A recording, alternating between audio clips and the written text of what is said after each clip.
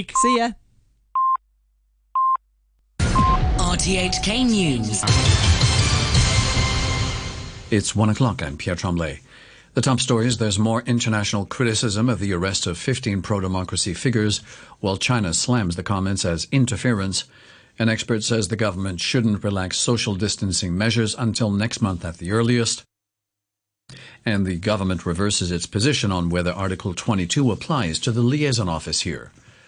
The United States has condemned the arrest of at least 15 prominent pro-democracy figures in Hong Kong yesterday on charges relating to mass anti-government protests last year. U.S. Secretary of State Mike Pompeo said in a statement that Beijing and its representatives in Hong Kong continue to take actions inconsistent with commitments made under the Sino-British Joint Declaration that include transparency, the rule of law, and guarantees that Hong Kong will continue to enjoy a high degree of autonomy. Britain's Foreign Office and the International Bar Association have also criticized the arrests. But the Office of the Commissioner of the Chinese Foreign Ministry in Hong Kong said police were enforcing the law against those suspected of organizing and participating in unauthorized assemblies, and foreign countries have no right to interfere. Meanwhile, the pro-democracy Civil Human Rights Front says the people of Hong Kong won't back down despite yesterday's arrests. In a social media post, the group says it's already applied to police for a planned large-scale march on July the 1st. A respiratory disease expert advising the government on its coronavirus measures says it's too early for the government to lift its social distancing restrictions. Professor David Hui says the measures should stay until next month at the earliest. Aldous Wong has more. Government regulations limiting the number of people gathering in a public place to 4, the mandatory closures of various businesses like bars, gyms, cinemas and karaokes, along with spacing requirements for local restaurants, are all due to expire on Thursday. But Chinese university expert David Hui told a television interview that he believes the administration will extend all these measures because the government still needs more time to confirm whether the outbreak has indeed been contained here. The number of new infections have been in single digits for the past week, with all recent infections classified as imported cases. Professor Hui said the safest thing to do would be to relax the rules if no new local infections emerge on the 7th of May, a full 28 days after the last confirmed local case. He said the government could also then consider letting all civil servants go back to work and for schools to reopen. The chairman of the Hong Kong Association of the Heads of Secondary Schools, Teddy Tang, is suggesting a phased approach for all students to return to schools gradually when the coronavirus situation eases, rather than just having secondary school students resuming classes first. Details from Joanna Wong. Teddy Tang says educators are worried about the negative impact the prolonged school closures are having on all students. He said while schools should only reopen when the health situation allows for it, the government should be debating various options.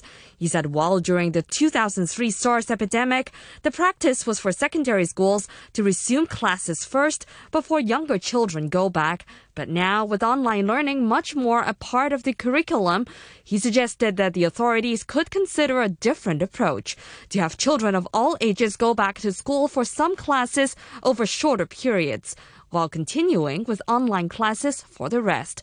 He urged the government to soon hold meetings with stakeholders to form a consensus before deciding on the way forward. The SAR government has fully reversed its position in a series of apparently self-contradictory statements over whether basic law restrictions on mainland government departments interfering in local affairs apply to Beijing's liaison office here. As Cecil Wong reports, the last statement stressed that the office wasn't set up by a mainland government department, suggesting that Article 22 doesn't apply. The SAR government issued 3 statements from yesterday to early this morning. The first said the liaison office was one of 3 organizations set up in Hong Kong by the central government in accordance with Article 22 of the Basic Law. A second statement dropped any mention of Article 22, and a final one issued early this morning then completed the reversal, saying the liaison office is an office set up in the Hong Kong SAR by the Central People's Government, not offices in the Hong Kong SAR set up by departments of the Central People's Government, as stated in Article 22 of the Basic Law. It's an almost carbon copy of the language used in a statement issued by the liaison office itself on Friday. The office had stressed that it, along with the Hong Kong and Macau Affairs Office, are departments of the central government to back up its position that the agencies have the right and responsibility to comment on local affairs, and their statements do not constitute mainland interference as laid out under Article 22. You're listening to RTHK. The time is 1:05. Chief Secretary Matthew Cheung is warning that the new unemployment figure due to be released tomorrow will likely rise further from the 9-year high of 3.7% during the 3 months to February. In his blog, Mr. Cheung said the labor market will continue to face severe headwinds in the short term, and new graduates will likely find it more difficult to find jobs in the coming months compared with previous years. The Secretary for Labour and Welfare, Law Chi-kong, has acknowledged that there are gaps in the government's efforts to help workers and the unemployed through the COVID-19 pandemic, but says it's the best they can do right now.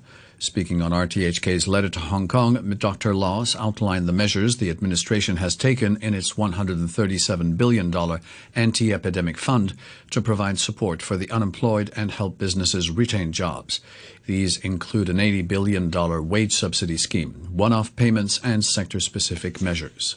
Though all the schemes I mentioned above still cannot cover everyone in the workforce, this is the best we can do in making use of the existing system so that we can launch this round of anti-epidemic fund in the shortest possible time to help our employers and employees to survive the challenges that are with us now.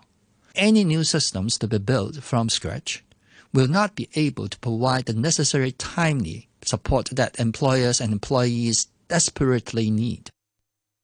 A prominent psychiatrist is warning that the economic uncertainty brought on by the COVID-19 pandemic, along with the isolating effects of social distancing measures, could bring on a mental health crisis in Hong Kong. Sunny Liu is an associate director from the University of Hong Kong's Center for Suicide Research and Prevention. There are lots of changes, stress, and uncertainty that make general public as well as high-risk population facing a tremendous pressure and stress. We anticipate a substantial increase in the psychological problem, especially anxiety, depression, insomnia, and domestic conflict, and even substance and alcohol abuse in this period. President Trump has said China should face consequences if it was knowingly responsible for the coronavirus pandemic.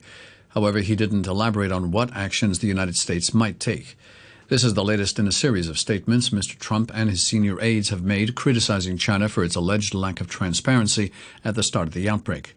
Meanwhile, the president said Texas and Vermont will allow certain businesses to reopen tomorrow.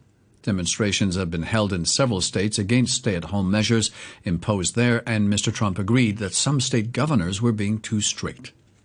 There are a lot of protests out there. And I just think that some of the governors have gotten carried away. You know, you have a lot of people that don't have to be told to do what they're doing. They've been really doing everything we've asked them.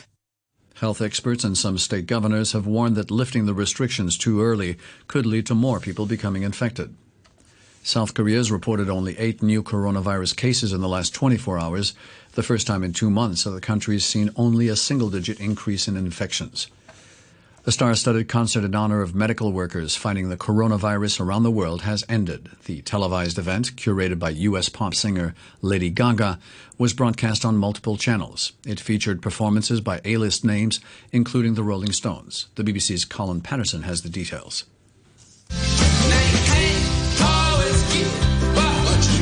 The lineup has already led it to be dubbed the Living Room Live Aid and the Wi-Fi Woodstock. The Rolling Stones recorded their parts separately in their own homes and appeared looking like a rock and roll Zoom call. Well, Lady Madonna. There was a Beatle via broadband with Sir Paul McCartney playing Lady Madonna on an organ in what looked like his music room. I'm still diving. Yeah. While Sir Elton John's piano had been wheeled into his garden, the basketballs beside it were unexpected. To end the news, our top stories once again. There's more international criticism of the arrest of 15 pro-democracy figures, while China slams the comments as interference. An expert says the government shouldn't relax social distancing measures until next month at the earliest, and the government reverses its position on whether Article 22 applies to the liaison office here. The news from RTHK. Yeah, yeah, yeah.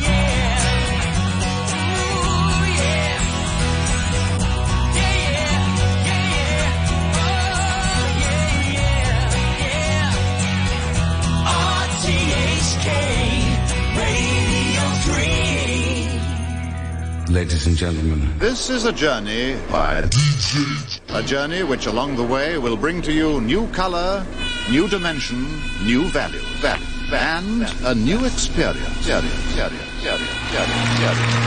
I wanna roll it in my heart, where we will be. A little gambling is fun when you're with me. Russian roulette is not the same without a gun. And baby, when it's love, if it's not rough, it isn't fun.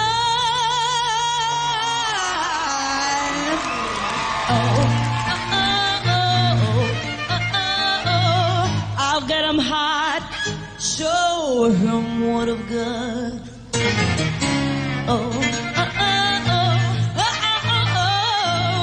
I'll get him hot, show him what I've got. Carry my, no he can't read on my poker face. He's got me like nobody. Carry my, no he can't read on my poker face. He's got me like nobody.